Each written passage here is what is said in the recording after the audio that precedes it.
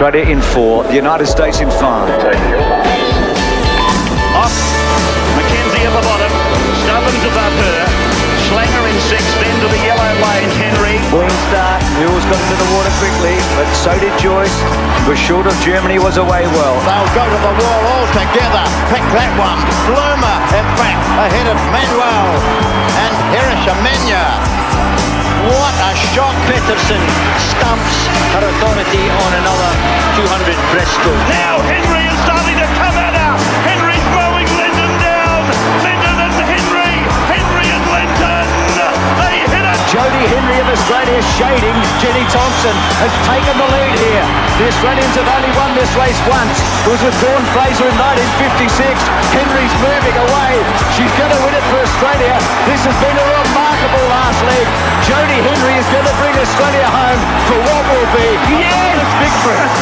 Hello everyone and welcome to the Shannon Rollason podcast for another week. We've got Mr. Shannon Rollason himself with us once again. Shannon, I'll get to where he actually is in a minute. He's at his house, but he's in a bit of a different location to where he's normally sitting. Mate, how are you? Yeah, good, Robbie. How's your week been? It's been good, busy as always. And firstly, I just want to apologise to the listeners. If you do hear any loud noises, there's all things going on at my house today. We've got work in terms of for the Off the Block Swimming Academy going on and phone calls being made. My wife has decided to put on the dishwasher right behind me.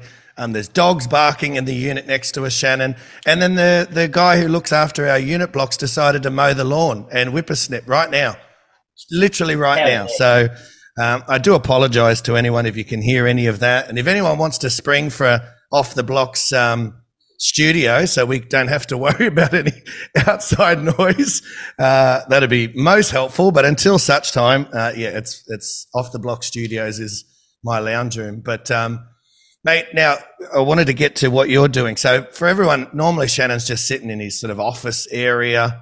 But today he's in a different location. Shannon, where are you in the house today? I'm in the kitchen. Can you hear me all right? Yeah. No, I can hear. So this is a weekly ritual. What do you do on a Thursday for the family? I cook spaghetti. Okay. So it hasn't always been this way. So, you know, I've branched out. How many years have I been married? About 25 years or something. So finally in the 24th year, I've been doing it for probably a year now. Okay. So, yeah. And it's obviously a winner. You're not bad at it, obviously. Putting in enough effort, you know. Well, that's true. Oh, that's true. Hey, I think I can do a better job here. So there you go, people. There's nothing Shannon can't do. He's doing a podcast today whilst cooking spaghetti in the kitchen. So if you know, also with Shannon's noise, obviously with his microphone, it's a little bit softer than normal, but that's all good. That's because he's, as I said, he's cooking. He's in the kitchen. He's multitasking. Well, there's plenty of things I can't do. Let me tell you. That's for another podcast. We'll go through that list. We'll get your family on for that one too. I'm sure they'll be able to help us out. Mate, how's your week been? Obviously, for anyone who is sort of dabbling in this podcast, Shannon obviously is the head coach of the ACT Hub down at the AIS. How's your week been there? Yeah, it's been good. The first 5 weeks of this year, as I said last week, we've been pretty busy with visiting athletes and programs and stuff, and it's been good. And we were really sort of doing a polarized 5-week training block. But last week and this week, we've starting to step it up, preparing for April, and the guys are going really good. Put in some good work. Last night we had a hard set, and also this week we've had the next generation male sprint group's been in with Brant Best and Drew McGregor, been running that with Lee Nugent. So that's been good. Drew. I'm not involved like I was with the female sprinters, but I'm just been observing and stuff like that. So, yeah. That'd be a bit of fun with all the boys there, and obviously bringing the sprinters in. That'd be a bit of spice for the week, mate. Change it up. Yeah, it's just good to see the next crop coming through, and obviously, if you can make some changes sooner rather than later in areas that they need, whether it be starts, turns, or technical, so sooner is always better than later. Anyone catching your eye there? Anything you're looking at in the talent pool there that you're thinking, maybe not this year, but obviously next generation we're talking about? Yeah, look, they all look pretty good. They've got a bit of size about them, so they certainly, from that point of view, it looks good. But yeah, so they all look reasonably good for their age. Probably the only thing they've got to work on is that sort of their slow swimming speed technique, but not too similar to the girls back in September last year. So, and that's just a bit of maturation, bit of maturity that goes with age swimming. So. Yeah, I'm glad you said that. I remember when I brought my guys down, that was something you picked up on and mentioned to all of my squad, and they've certainly brought that back to our training as well, that it's good to look good when you're going fast, but you want to be able to swim well and look technically efficient in the water when you're going nice and easy and just sitting in those low aerobic cycles. So, no, I'm glad you said that, mate. Now, getting on to, obviously, you mentioned there with Nationals, and I do want to touch on that just for all the coaches out there, just so we can get some advice moving forward. We're not landing the plane yet, for all the listeners who remember our landing the plane episode, and they keep reminding me every time that I crashed my plane, so I like that. It's always good. I wish we never did that episode ever. That's one of my regrets of an episode. Like, I loved it, but, just the shit I get for it is ridiculous. But obviously we're still in the air in terms of plane mode, but we're probably not far away from looking at coming down. So I want to touch on that in just a second. But something else that happened towards the back end of last year, we didn't get to touch on last week. Shannon, you got a new addition to the house in terms of a new car. You'd waited all year for it.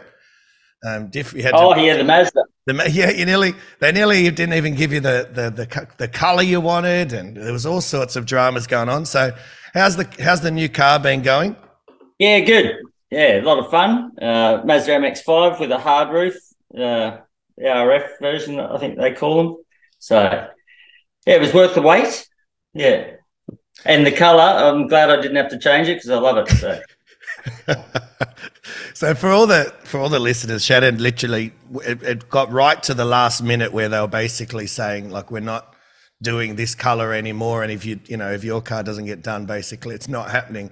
So it came right down to the wire, but thankfully for Shannon, he'd waited. What was it in the end? 6 months, 8 months? What was it you waited? I wish it was 8. It was like 10.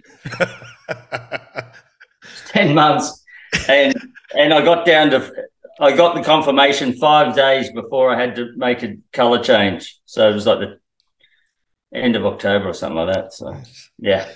Well, I can confirm it's a very nice car. I've been in it, and I'm a bigger guy, so I actually thought getting in this car I'd probably not fit sort of width-wise, but actually it was my legs. I was like, shit, I'm not actually a tall guy, so we had to get the seat back a little bit further. But no, it was a good car. Yeah, no tall people allowed. No.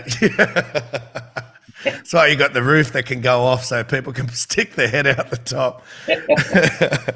Well, mate, I'm glad to hear that the car's going well. You certainly waited long enough for it, so you're getting some enjoyment out of it. Now, another thing that we didn't get to touch on at the back end of last year was the Queensland Sports Awards. I think from memory, November, December? Do you remember when it was?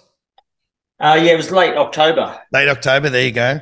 And Jodie Henry got inducted as a legend into the Queensland Sport Hall of Fame. So, obviously you got to go up there as well. And I think I saw Alice Mills there and a bit of a reunion with everyone together. Congratulations on, obviously, your success with Jodie. And then this is still going on all these years later. It must have been, enjoyable for you to get up there and get to see it. Life's busy. We all know that. We don't get to see people as much as we'd like to. So must have been nice to catch up and have a good night and obviously honour Jodie. Yeah, no, it was great. And Jo invited Alice and myself as her special guests. And, she obviously, and as she spoke on that night, because they did an interview with her for about 20 minutes on stage, and she was the only one that was inducted into the legend status. So she was already in the Hall of Fame.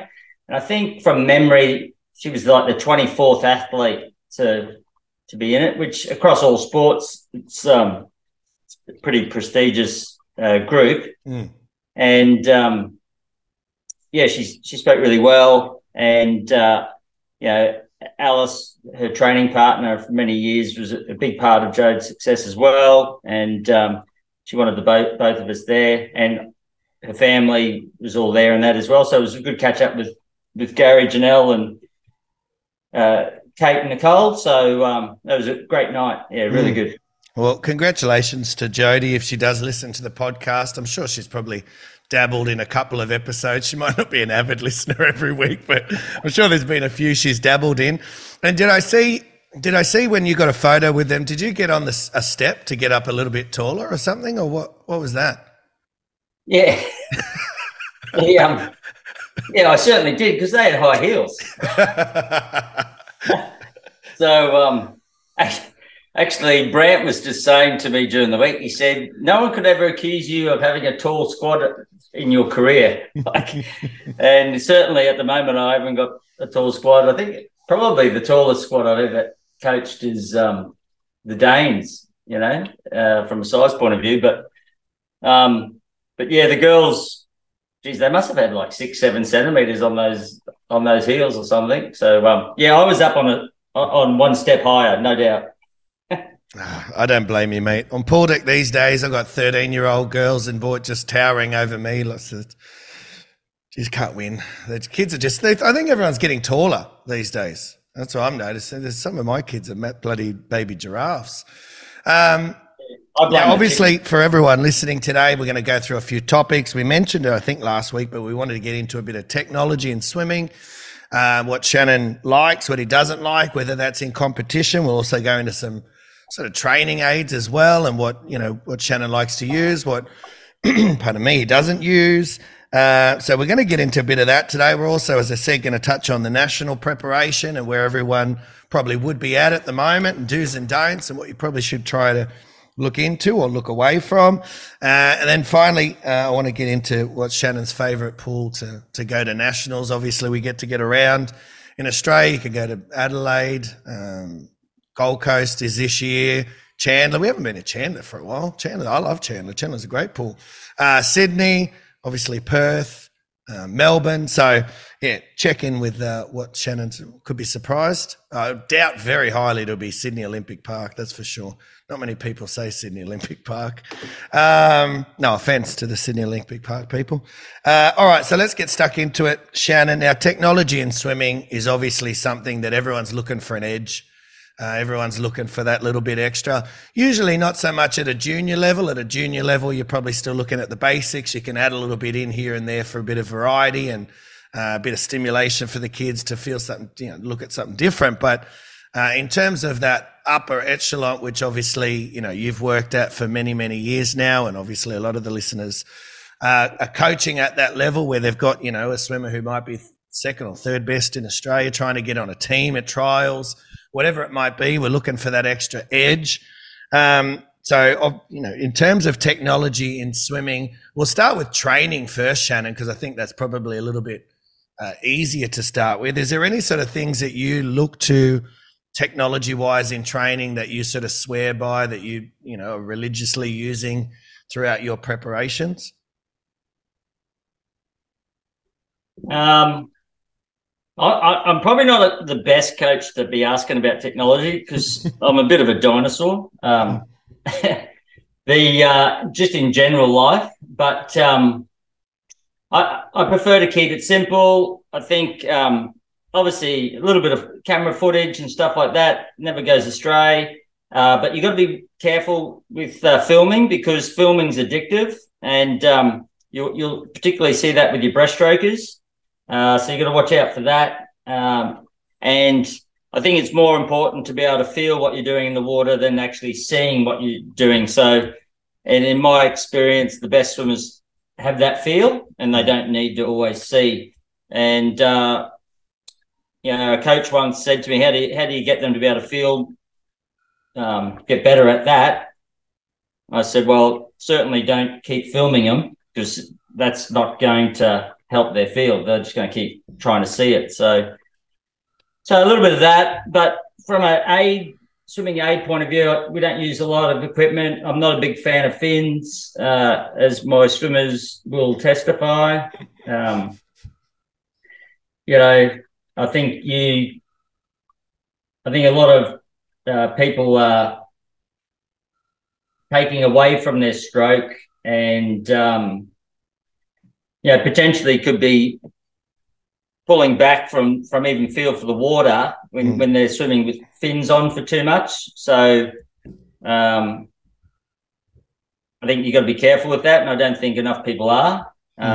Certainly don't mind fin swimming from a technical aid. Yep. So to improve technique, but do really good swimmers need to be swimming with fins in the water in warm-ups? The answer is no. When you really think about it, it's just completely ridiculous that the best swimmers in the world are putting fins on their feet just to swim easy up and down the pool. Yeah. Well, that's what I was going to say to you. I want to deep dive into that sort of obviously topic of conversation. So you mentioned obviously there's a time and a place for it, that you don't mind it. It's not necessarily that you sort of rely on it, but you don't mind it. What's the time and the place where you would say it's useful and you don't mind that it sort of gets used within your squad? And what are sort of the areas that you see it? We touched on obviously warm up and competition, but what are some of the areas that you see it getting used in training and you think, oh, what for? It's not really needed. And as you said, it's sort of taking away from whether it's the feel or the, maybe even technical aspect. Yeah, well, with that feel thing, if they're getting overly propulsive from the legs, there has to be a trade-off from that, and swimming's a pulling stroke, most of, apart from breaststroke, but the other three strokes, all your speed comes from your upper body and your pull pattern, and the kick is there to support, blah, blah, blah, without getting too deep into that. But, if they're swimming along and they're kicking and, like whenever we do a technical thing with fins over the years, we add small paddles just to balance it up. We'll be doing it freestyle if we're working on stroke or core. I'll do at least half of it with a snorkel on, so they can just concentrate. But yes, but if they're just jumping in doing the first 800 meters and they've got their fins on, how's that helping? Is it being positive for the technically, or is it being negative, or is it allowing them to switch off more? Probably that. If you're so concerned about that they can't swim 800 meters without a pair of fins, only give them 500 meters without fins. So, but I can't. Brant Best and I were talking about it a couple of days ago, and Drew, and we're trying to work out when it all sort of came in, and I definitely think it was sort of in a big way, post London. And, at the end of the day, some fin manufacturer probably sponsored some swimmer, and then they started wearing it, and then it became a fad. Big shout out to DMC Fins, who are a big sponsor of the podcast. Seriously? That's funny. Yeah, they are. Can't you see mine? DMC Fins above my head. They are, but no. I always wondered what that one was. Oh, that's gold. That's some of your best You work. can tell I've Shannon. never bought fins. That's some of your best work. Today's episode of Off the Block Swimming Podcast is proudly brought to you by our great sponsors, DMC Fins. DMC Fins are the best training fins in the business. Just have a look around in everybody's kit bag on pool deck, and there's a pair of DMC fins in there. Swimmers, surfers, they're all using DMC fins as their choice of aquatic propulsion. Even superstar Cody Simpson is using DMC fins to help with his training towards Paris 2024. Head over to dmcfins.com.au right now for all the latest deals and discounts on fins as well as hand paddles and other training aids, and use the promotion code OFFTHEBLOCKS for a 10% discount at checkout. Well, in terms of obviously, so I'm just thinking out loud so I'll sort of give away when I use fins. We'll use it in skill areas at times, not always, and I don't rely on them in the skill areas, but we'll use it in our skill underwater work. I'll use it a little bit in our speed training at times. Is that sort of stuff, would you say, okay? I mean, it's horses for courses in many ways to skin a cat, but in terms of your sort of thoughts and philosophies, is that sort of taking away from, as you said, the feel of what they're doing? Yeah, see, look, I remember when I was dabbling in overspeed with fins, and we'd go 50 push, and we have small paddles, fins, and Alice was great at it. Like, yeah, she'd go 22 something, 23 low.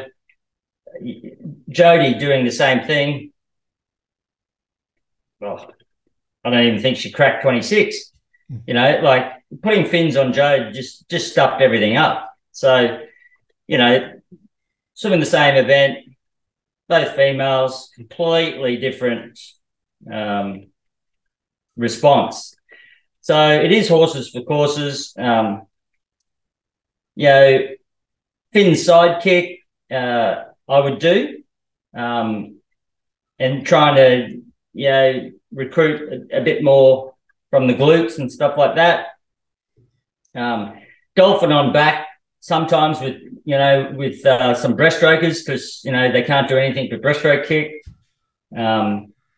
But, dolphin on back for a really good butterfly kicker, well, you're just doing two completely different things, even though everyone's doing the same thing. So you've just got to be mindful of what you're asking and what you're doing. And, just when you were asking the question, then I remembered when I was doing a lot of work with Damien Farrow at the AIS in Skillac, and he was questioning me why we even did drill. He said we would never do that in tennis, because you're breaking the rhythm of the, whatever the backhand, forehand that you're doing. And we had a big discussion about, why drill and this sort of thing. And in the end, he could see some reasons, but he also said you got to be careful with drills with how much you're breaking down that stroke and you're changing the dynamics of that stroke and the rhythm. So, you got to think the same with when you're putting fins on. How much of the stroke dynamics are you changing? And particularly if you're a freestyler, like you put a pair of fins on a breaststroker, who gives a damn? They're a breaststroker.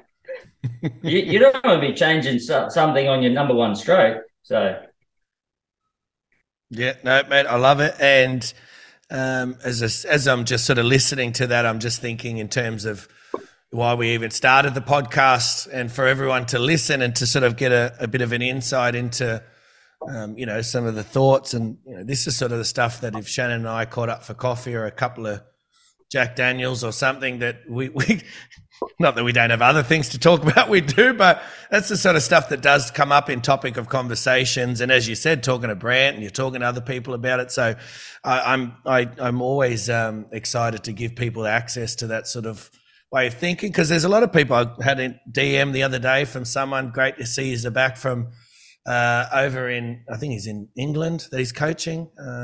Sorry, I forgot his handle, so apologies, my friend. He'll know who he is. But yeah, I like the fact that a lot of people get to listen to this and get to sort of take in what they like and what they don't like. In terms of what about sort of bungee cords and stuff like that, parachutes, resistance sort of aids? Yeah, I've never been one for assisted sprints with a bungee cord or anything. I've dabbled a little bit in resistance. Years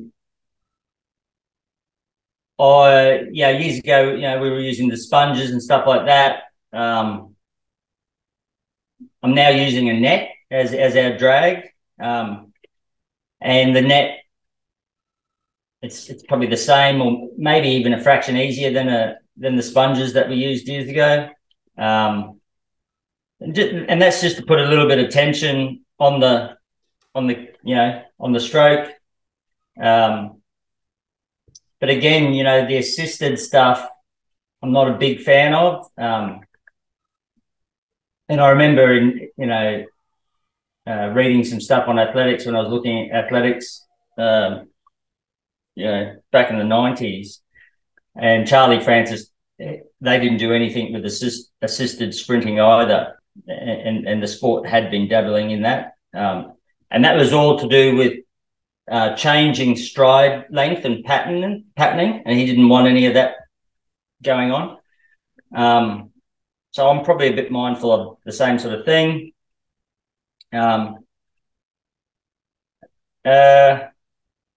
Other tools that we use. So like I'm just talking out of sort of seeing stuff like power racks, stuff like that. You see that around a lot. What are your thoughts on that sort of stuff? Nah, don't like power racks. I'm pretty boring, aren't I?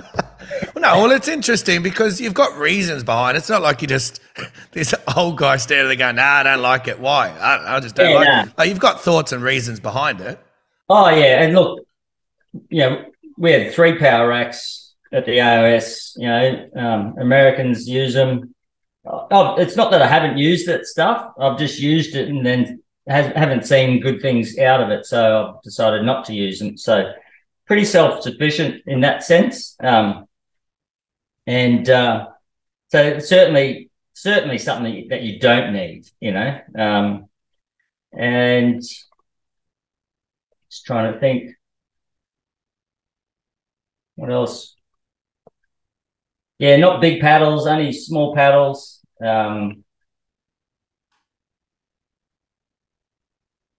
I've got a girl at the moment, talking about fins. She can't wear fins because her ankles are so flexible, creates an injury with her.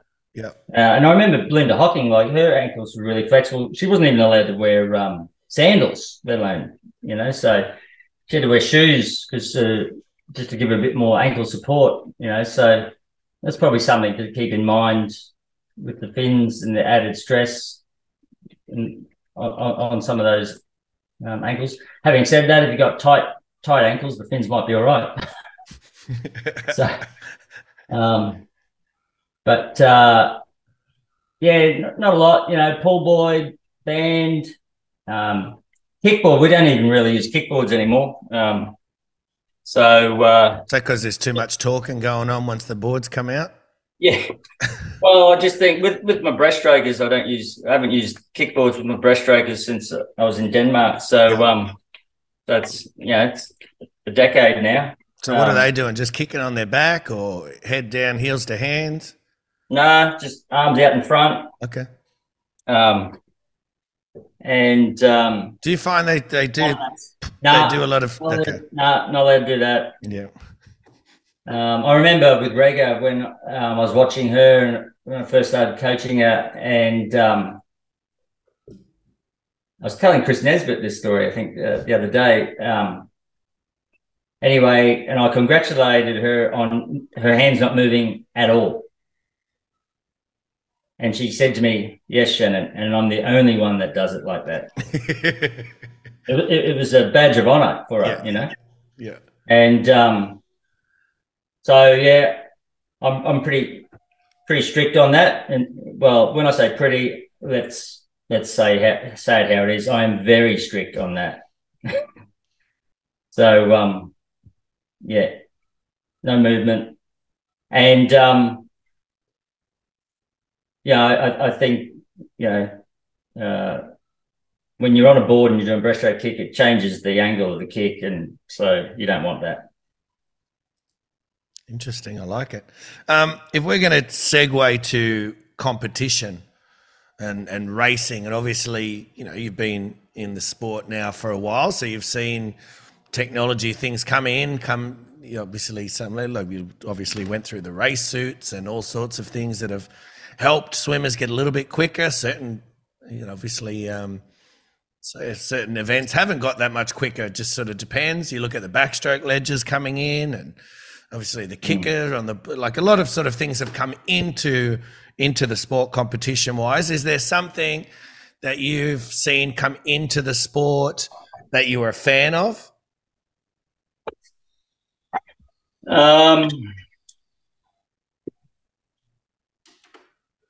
Obviously not the super suit era, that sort of. Nah.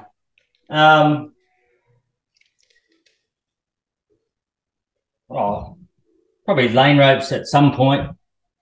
Yeah, better lane ropes. But I think the problem with swimming really is it just wants it to keep getting faster. It sells world records, and I don't like that. I think swimming's got a great history, and it doesn't need to be constantly trying to make everyone falsely swim faster. And I think by constantly changing the playing field, so to speak, with blocks and lane ropes, and I think it's good to a point that things have got a little bit better. So let's just say the lane ropes, but what are we going to have 3 lane ropes? I know NCAAs do things like that, but where are we going with this? Are we going to be allowing running dives in the future? Wouldn't it be great to be able to compare eras? I always think, Christina Regazzeghi, how good was she? I mean, she had that world record for about 12 years or so, the 200 back, and then the super suit era broke it. And, what a shame that was. And, I can remember I was showing someone the other day, she went 2:09 with touch turns, and she was up swimming by the flags, and she was swimming 2:09. That's how good a backstroker, she was. I don't even think she had a cap on. So, probably in my era, actually, here I'm showing my age, goggles. When I started training when I was swimming, you didn't train with goggles. So that's probably the best invention. There you go. But the only one I ever remember as I was growing up that was Penny Haynes. I just remember watching swimming in terms of competition and stuff, and the great South African breaststroker Penny Haynes. She never raced in goggles. Yeah. And then I think so. It'd be just nice if swimming just left it alone, but it just constantly. What about that butterfly rule where you can't be submerged when you touch the wall? I mean, they're just coming up with rules for, just making things harder unnecessarily in that rule area. So that's, you shake your head every time those sorts of things come out. I think swimming is one of the sports where you could compare eras to eras, and it's almost impossible to do that now because of the amount of changes that have gone on. Do you think from an Australian perspective, Shannon, that sort of, and you're perfect to ask this too, because you were there through that golden era, because of the golden era of swimming here in Australia, where Ray Warren, and everyone knows I love Ray, you just listen to our intros and you've got Ray all over them. You got Ray commentating, you've got, Thorpe and Hackett, and nearly every swim was a world record just because, and it was sort of the height of swimming here in Australia. Certainly that's what I grew up through anyway. Do you think because we look at that from a public perspective and we remember that anything less than that at the moment isn't as successful, if that makes sense? So if we're not breaking world records, if we're not setting the pool on fire, if we're not, mowing people down and as I said, knocking off world records, which by the way, I'm pretty sure at World Champs there was quite a few short course world records knocked off. So it's not that people aren't swimming fast, but do you think that plays a little bit of a part in terms of as you're saying, we always want to be faster, where's the world records at? I know from an Australian perspective, I think I always look back to that. It's there was nearly not a meet, even a trials where there wasn't someone breaking a world record. Yeah, I can't remember the stats, but they wouldn't have been anything like in 2009. In 2009, I think the statistic was 1 every 3 days in 2009. Yeah. I mean, I can remember it got to the point where you knew there was going to be world records and you just left. Now, once upon a time, if you thought there was a chance of a world record, you would stay. Yeah. I can remember my first world record I ever saw live was at the 87 Pan Pacs. And it was Tom Jaeger in the 53. And also at that meet, Dave Wharton, who was, I don't know if he was fully deaf or 95% deaf or something like that, but he broke the world record in the 400 IM. It might have even been Alex Bowman's world record. But that had a huge place in my life of swimming. It's to see 2 world records at one meet live. So now, if you're at a meet when there's 9 world records, or 4 or 5 in the one, it just becomes, where it's not that special occasion. And, I just think it's a dangerous rabbit hole to go down for a sport if that's what you're trying to sell.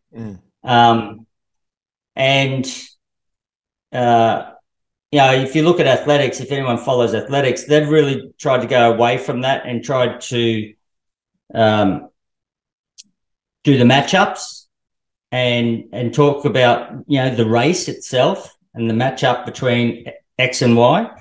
And I think that's a much better place to be for a sport. And I think then you can really use your history and I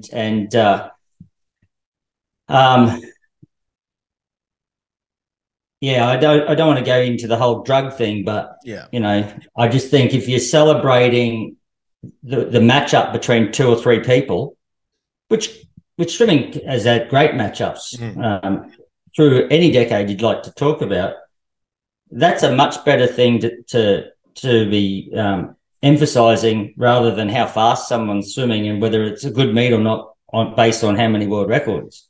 Yeah.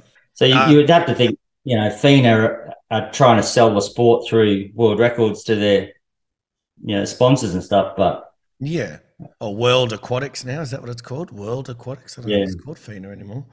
I only know that from Instagram, to be honest, because they changed the name at the top, which shows it's World Aquatics. But no, I agree with you. And you even look at, obviously, you and I love rugby league. You look at the biggest matchups when you're watching each week, and a lot of them are rivalries of teams that don't like each other, or so they write up in the papers, but there's always something, so storyline driven sort of things, as you said, like, why did we love the 400 free in Tokyo? Because it was Ariane versus Katie Ledecky, and we knew it was on, it's coming down to those two. And, you can it didn't matter about the time, did it? No. Matchups in any sport, whether it be tennis, boxing, running, football, that it will always trump time.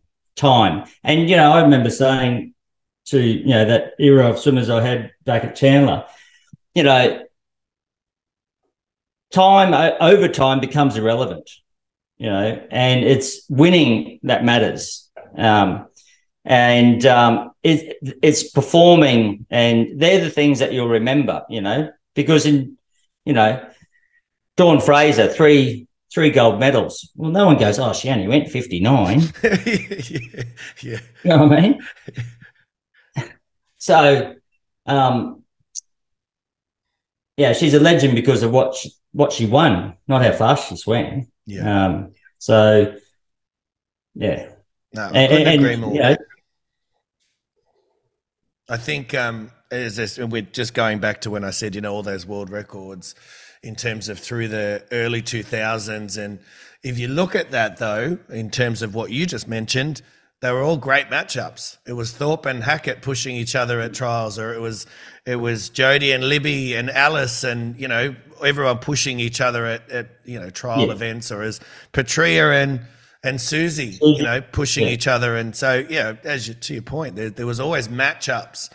And in terms of, obviously, then they propelled themselves to achieving bigger success, but that was only because they were being driven by who they were next to. Yeah, exactly. Yeah, it's obviously the matchup, and then if there's a world record that comes from the matchup, then great. But it should be the bonus. It shouldn't be the thing that they're, emphasising. Well, in terms of swimming in Australia, I think there's some great matchups coming up over the next few years, because you've got a lot of, obviously, people who have been on the Australian team for quite a few years now, and they're still earning their right to be on the team. But you've got a lot of young juniors coming up who are doing really well as well. So I think you're about to see some great matchups, just even domestically here over the next few years, because we've got people pushing up to get in the team, and you've got people who are probably getting a little bit older, still good enough to be there, but it's not as easy to make the team as it once was. So Swimming Australia, if you do listen to the podcast, Shannon's giving you the tip there. There you go. That's how you promote your Australian champs and your trials. It's all about the matchups. And I couldn't agree more with this, Shannon. Absolutely. In terms of nationals, we spoke about it before. We've got nationals coming up, National Age on the Gold Coast. Starts on the 7th of April. Goes for, I think, 10 days or so. Start with the multi-class athletes. And then obviously we've got the Australian champs the week after that on the Gold Coast. What advice, where would you be at the moment? I mean, you don't need to give too much away about what you're doing behind the scenes, but if you're a coach listening to the podcast and you're interested to sort of get a bit of feedback, we don't all have someone coming on pool deck and giving you information and giving you feedback about your program. Which is another reason why I like this podcast, because people might listen and go, oh, okay, that makes sense, and they can get a bit of feedback. Where would coaches be looking to be at this stage? What are we, probably 8 weeks away now or so, depending on what, if you're going for age or if you're going for open nationals. Yeah. As we said, we're not landing the plane, we're up in the air, but we're about to start taking the cups and the food away and let people know that we might be coming in for landing soon. What would you be at the moment if you were a coach out there? You are a coach, but you know what I mean. I don't want you to sort of give too much away about what you're doing. What would coaches be looking at the moment? Yeah, well, I think you've got to, you're in that window from a week's point of view of you need to be working. Certainly you may not have peaked in your work this far out, but you're certainly climbing the mountain, and you can see the top, and you're wanting to be able to be putting some good work in the bank. I spoke to my guys 2 days ago about that, and not leaving everything to the last minute, and not just in the pool, but also how they're managing themselves around the pool, with their booking in their physio or massage or things like that. Diet wise, they've got some heavy training coming up. Are they looking after that area? I'm trying to get them to be proactive in managing themselves out of the water. My group's quite young in that sense, and they're sort of they're just coming out of age group swimming. So I'm trying to get them to start thinking about those sorts of things in their time management, and not trying to, do it all at the last minute, So So I think, you're starting to work harder, but you've also got to be starting to manage yourself harder as well, So from that side of things, because there's no point working any harder if you're not ready to go hard, if you're not recovering well, if you're not hydrating well, things like that. So, in terms of obviously the training phase of where we're at, you said we're going harder. Is that more in terms of power training at this stage? Are we still working, obviously, capacities in and around that? I remember you telling me once that anaerobic power sort of needs to be sort of left on its own and not try to play around with too many other systems in and around that. I think it was you that told me that, if you're training anaerobic power specifically. But like in terms of the phases of where we're at and sort of systems where we're working at the moment, is that what you're talking about? Yeah, so like as I said, we did a 5-week block of that sort of polar type short speed and long aerobic. And this sort of, we're into 3-week blocks now, and I'd say we're in this transition phase. So we're starting to do some 50-meter efforts. This phase, where I'm trying to link the last phase and the one we're about to do, which will be after this 3-week period, so that you're not going from black to white. You're trying to find a couple of grey levels, and you're trying to step them into that sort of top work that you want, from a volume point of view or intensity point of view. So that's I just call it a transition type phase. So no, well, it's all good stuff. As I said, for the coaches listening out there, some people might be doing things differently. Doesn't mean you're right, you're wrong. Doesn't mean Shannon's right, he's wrong. I'm sure out of how many athletes you're coaching at the moment? 11. So I'm assuming out of 11, they're not all going to go on to win gold medals. And so some it works with, some it doesn't. So we're not saying on here, this is the way it is. It's just, as I said, giving a bit of advice. And for people that might not get that, they might not get access to it, can be a lonely place sometimes being a head coach, just standing around sort of thinking, wait a second, is this right or is this wrong? You're waiting for that day, whether you land your plane or you don't. So no, I like it, mate. I like it a lot. In terms of the next phase, so you said you've got 3-week blocks at the moment. How far away are you from sort of getting into the next phase, and how far away? So obviously for taper, we talked about many times, that 2 weeks, maybe 3, depending. So we're not that far away. So transitioning into, but you're about to go into that sort of last phase, competition phase, I guess they call it. Yeah, so we'll swim at New South Wales Open.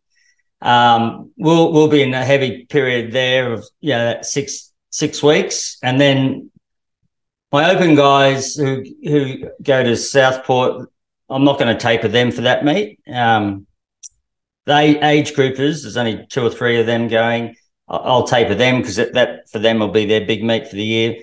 But we're getting ready for the June meet, the trials.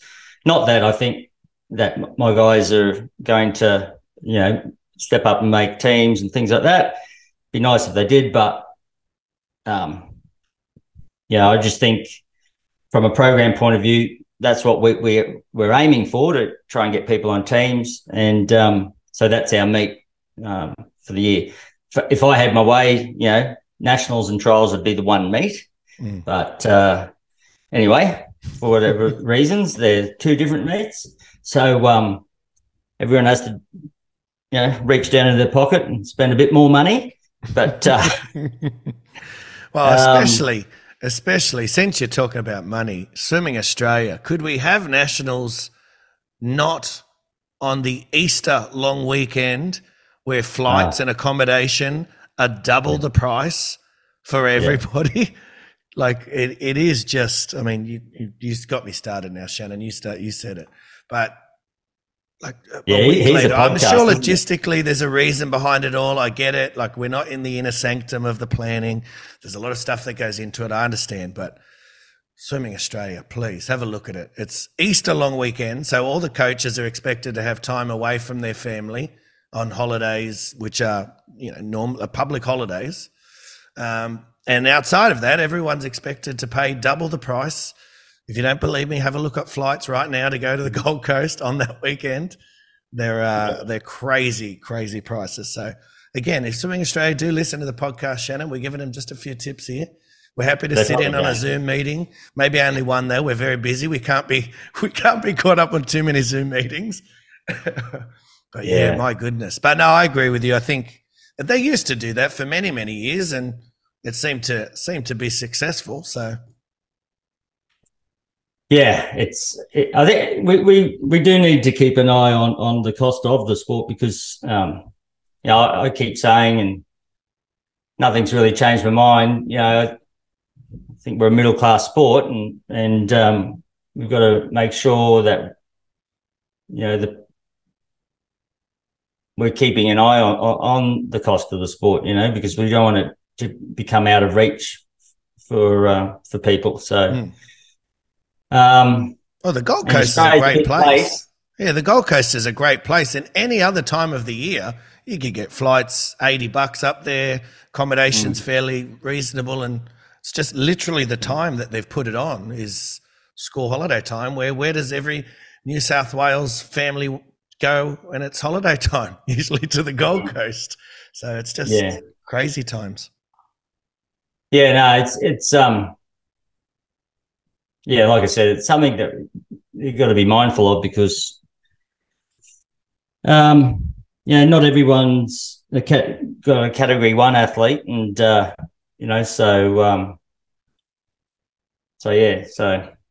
and the cost of living, isn't it? Everything else is going up. I think we just got our insurance for our house bill. I think it's gone up $400.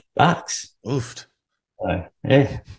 No, it's definitely everything. I mean, I loved Busselton. We went to Busselton for Open Water Nationals a few weeks ago. It was great over there. It was a gorgeous spot, and the town was lovely, and some great breweries and wineries around and all that sort of stuff. But I know a lot of people didn't go just because of the cost of the travel to get over there. Like it sort of priced them out, and they thought, well, I'd love to go to Nationals, but unfortunately I didn't want to take out a loan to have to go over there. So it's something. I've got a swimmer who's not going to Nationals because of cost, and we sat down and we spoke about it. And really at the end of the day, you've got New South Wales Open, so the swimmer can just drive to that.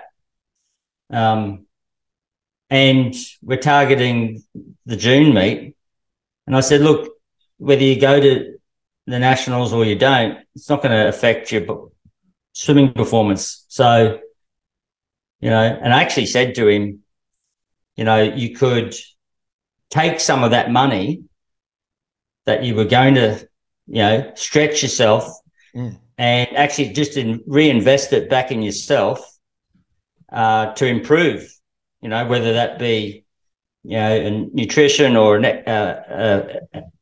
three or four physio sessions or massage, rather than forking out and giving Qantas or Virgin, and then someone else, and you end up with $1,500 out of your pocket or something.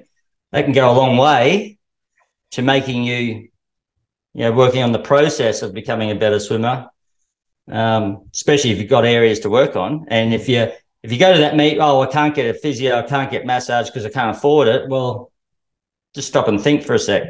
Yeah, no, absolutely. Just food for thought. And for everyone listening, obviously we love the national program and we love, I love going to nationals, but it's more just about, as we talked about, cost and where it's placed and how often you've got to be traveling around. And I think we can be putting a bit more thought into that behind the scenes, but that's just me. In terms of nationals, what's your favourite place to go to for nationals? In terms of pool, we'll talk not so much town, state and city, but in terms of the pool, do you have a favourite pool you like to go to? It'd be hard to split. I've got two pools. It's funny you mentioned one of them at the start. My two favourite national pools are Chandler and Sydney Olympic. Okay. So you are one of the people who likes Sydney Olympic Park. Maybe it's just because I have to go there nearly every second weekend that I'm just kind of not fussed by it anymore. Yeah. No, I think they're the two best places. I don't know why we're at an outdoor pool in this day and age. So, yeah, can't see why you'd want to be in an outdoor pool for a national champs if you didn't have to. So they're my best two favourite locations. Probably because I've got good memories at both, Yeah. Well, that's what I was going to say. Is it sort of memories? Because I know, like, one of my favourite, and you're probably going to, I don't know if you, one of my favourite places to bring a squad is to the AIS to race down in Canberra, because every time I've took a team down there, they've all done really well. We've had a great weekend and we always leave happy and smiling and legitimately, I've never really had a bad experience in terms of results, whether that's just because it's a trip away, whether it's a really fast pool, whether it's always run really, really well. So I always enjoy going there for that. It's Chandler, obviously, because of the memories. Is it Sydney because of the memories? But also, like, do you have great results there? Is it a little bit thought about that, or is it more than memories? Yeah, I think it's the memories, results. There's no doubt I would have had bad results at both those locations. Yeah. But, Sydney Olympic Park, it was the Olympics, it's an Olympic venue. How often do people probably forget that, always just felt a sense of occasion when we were there. And like you say, you're always there. So that's watered all down. Brisbane's a fast pool. It's a good pool. So I know that some people don't like it because it's dark or, for TV and things like that. But, those things don't really enter my mind when, I'm there for a meet. It's just about the swimming, so. Well, it's not hard. Just get some more lights. How hard is that? Yeah. just head down to Bunnings or where, just get some more lights. It's not hard. Yeah. I love Chandler. I'm a big fan of Chandler as well. And nothing against Sydney Olympic Park, but for me, we're always there. I've got 8-year-olds now that go and race there and stuff. And I remember, like, when I was coming up as a swimmer, you only got to go to Homebush for big events when you were older. It wasn't just something that was, so you kind of felt like, I've arrived now. I get to go to there, where now bloody 8-year-olds diving in for a 50 free, and it's probably big for them at 8, but by the time they're 13, they don't. Yeah. They walk in like they're just going to their local pool now. Like it's not as special. But anyway, it's a story for another day. Mate, I think that's about all. How's your dinner going? It's not burnt, so that's good. All ready to go. So I've just made the sauce and it's meatballs. We're having meatballs, so. I'll do the pasta when I come home from work tonight. So, do you have any special sort of Shannon secret recipes? Is this just very standard? Do you have any extra sort of spice or sauce, or do you have is there anything unique to you, or you just keep it simple? Pretty simple. It'd be all the normal stuff, some parsley and a few herbs, but probably the only thing would be a tablespoon of balsamic vinegar. Oh, that's your secret. There you go. Well, we're cooking with Shannon. We're going to keep this. We're going to keep this segment going as well. It won't be a very long segment, I tell you. It's that and eggs on toast. What about barbecue? You seem like a guy who'd love a barbie.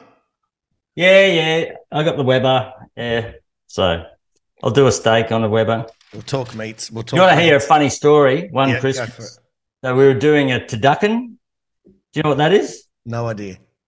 It's like a duck with infused and wrapped all up with turkey and stuff. Okay. Yeah. Anyway, it was pretty early on when I first got the Weber.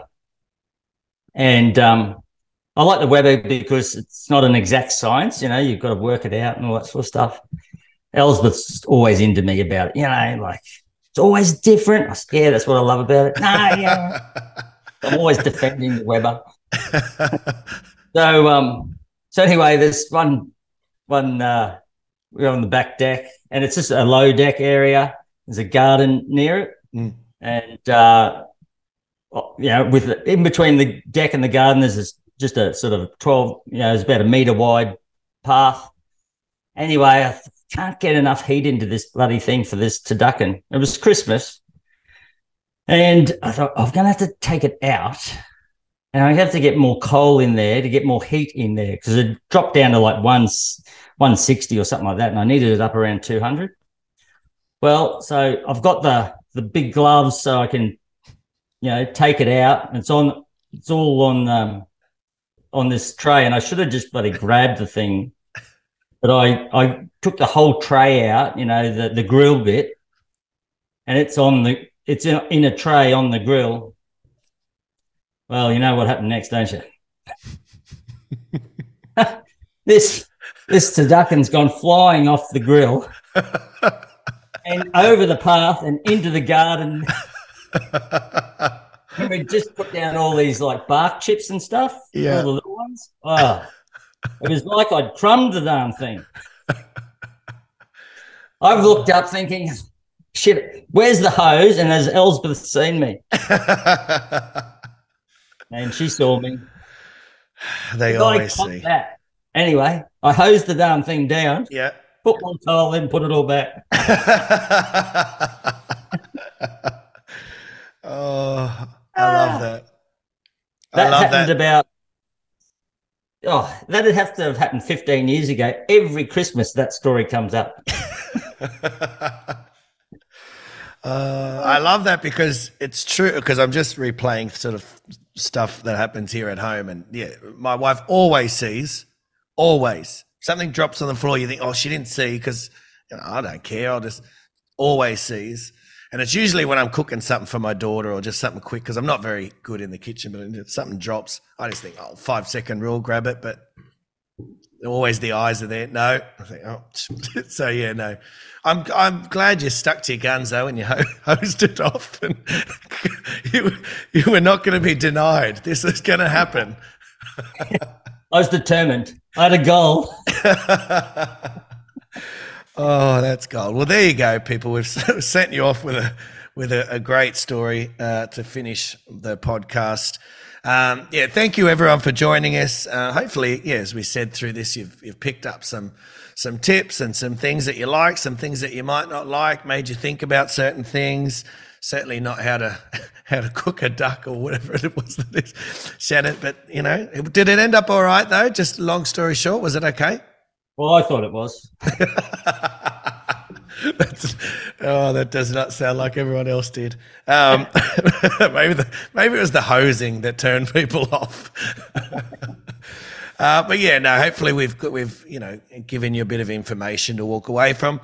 I'm not sure what we're going to chat about next week, Shannon. I'm not going to lie to you, but I've certainly got a few subjects that topics that I want to cover. So definitely make sure you stick around for that next week. Could be Commonwealth Games finally. We're going to get to that, 2002 Commonwealth Games. It is going to happen. I've actually got a stat man who sent us through a whole heap of stats about that, didn't he? Oh, yeah, Dave. Yeah. Dave, he sent us an email with a whole heap of stats to cover that. So we've definitely got Dave did a great job with all that sort of stuff. It was very lengthy and detailed. So I definitely want to do it justice and get to that as well. And we've got a few other topics to cover. So definitely stick around. Thank you all for joining us once again. And until next week, thank you very much. Thanks, Robbie. See you, everyone. Today's episode of Off the Block Swimming Podcast is proudly brought to you, as always, by ProSwim Workouts. Nico and the team at ProSwim Workouts have been supporters of the podcast from day one and continue to support the show and the coaching community more broadly with their platform, proswimworkouts.com. Head over to the website right now and become a member to receive all the exclusive content, whether it's programming in and out of the water, thought-provoking articles, or even just sharing of ideas. It is a one-stop shop. And for all those just looking to browse, head over to proswimworkouts.com to find free workouts, podcast tips, jobs available, and so much more. So what are you waiting for? I'll say it one more time. Head over to proswimworkouts.com right now and let Nico know that Off the Block sent you.